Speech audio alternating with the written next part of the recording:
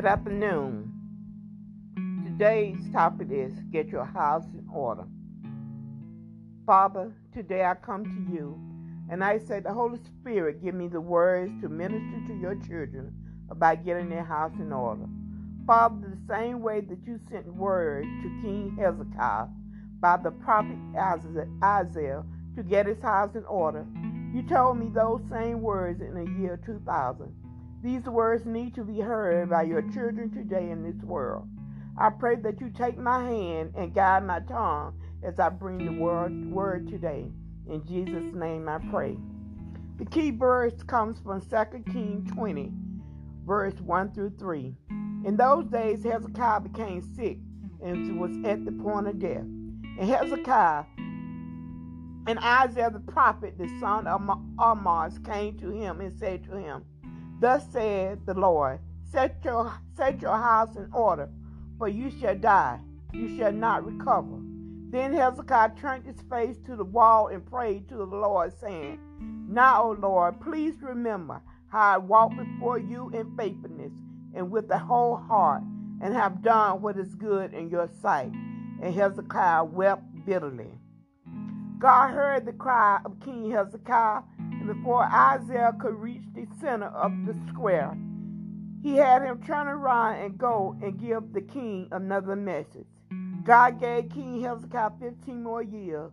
The sign to the king was that, shall the shadow go forward 10 degrees or back?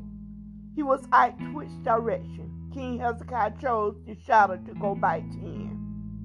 As we as believers pray, we need to trust God just as Hezekiah believed, as Esther believed in God, as Ruth took to the God of Israel and believed, as Hannah whispered to God and believed, as Abraham believed when God told him to sacrifice his son, as the woman with the issue of blood believed.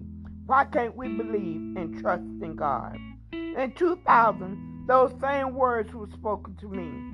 The Holy Spirit came to me and told me to get my house in order. He knew that I needed to be closer to Him. Though I was close, I needed to be closer to Him before He called my mother home. His words were, Get your house in order. I'm getting ready to call your mother home. God got me prepared for it. I rearranged my life in getting everything aligned with God. Each of us is responsible for our lives and our home, according to Romans 14:12. It needs to be in alignment with God, clean and straight, before trying to clean up someone else's house or life. This is why I concentrate on just what God told me to do, and that was my house. I knew that there was going to be a time of loneliness in my life. I knew that my walk with God was going to have to be strengthened, but I knew that God was there to pick me up. I took the steps and did what God told me to do. As I was crying once, I remember my stepfather Joseph came to me in a vision and told me to wipe those tears away. His words to me were, You have done all you can do. You stopped working to take care of your mom. There's nothing for you to be crying about. I said, thank you. If we read, we will see the parable where the 10 virgins in Matthew 25, 1 through 13. There was 5 foolish, and then they did not bring oil, and there were 5 wise that did. As believers, we want to and should be like the 5 wise virgins that came prepared as God prepared me. We have to keep oil in our lamps at all times by praying, studying, reading God's word, fasting, worshiping, loving others as God loves us, and being Christ-like. We are called just like the children of Israel were called, to be separated from the world and not to be blinded by the worldly good. God has asked us to turn from the wicked ways of the world and to get our house in order. We should be as Joshua told the children of Israel, As for me and my house, we will serve the Lord. Joshua 24:15. Take the steps and put God first in your life, no matter who it hurts.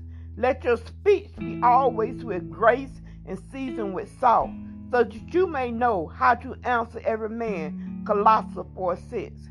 As we get our house in order, we can wait on the king, our Lord, to say. Then the king say those on his side, come, you who are blessed by my Father, take your inheritance, the kingdom prepared for you, since the creation of the world.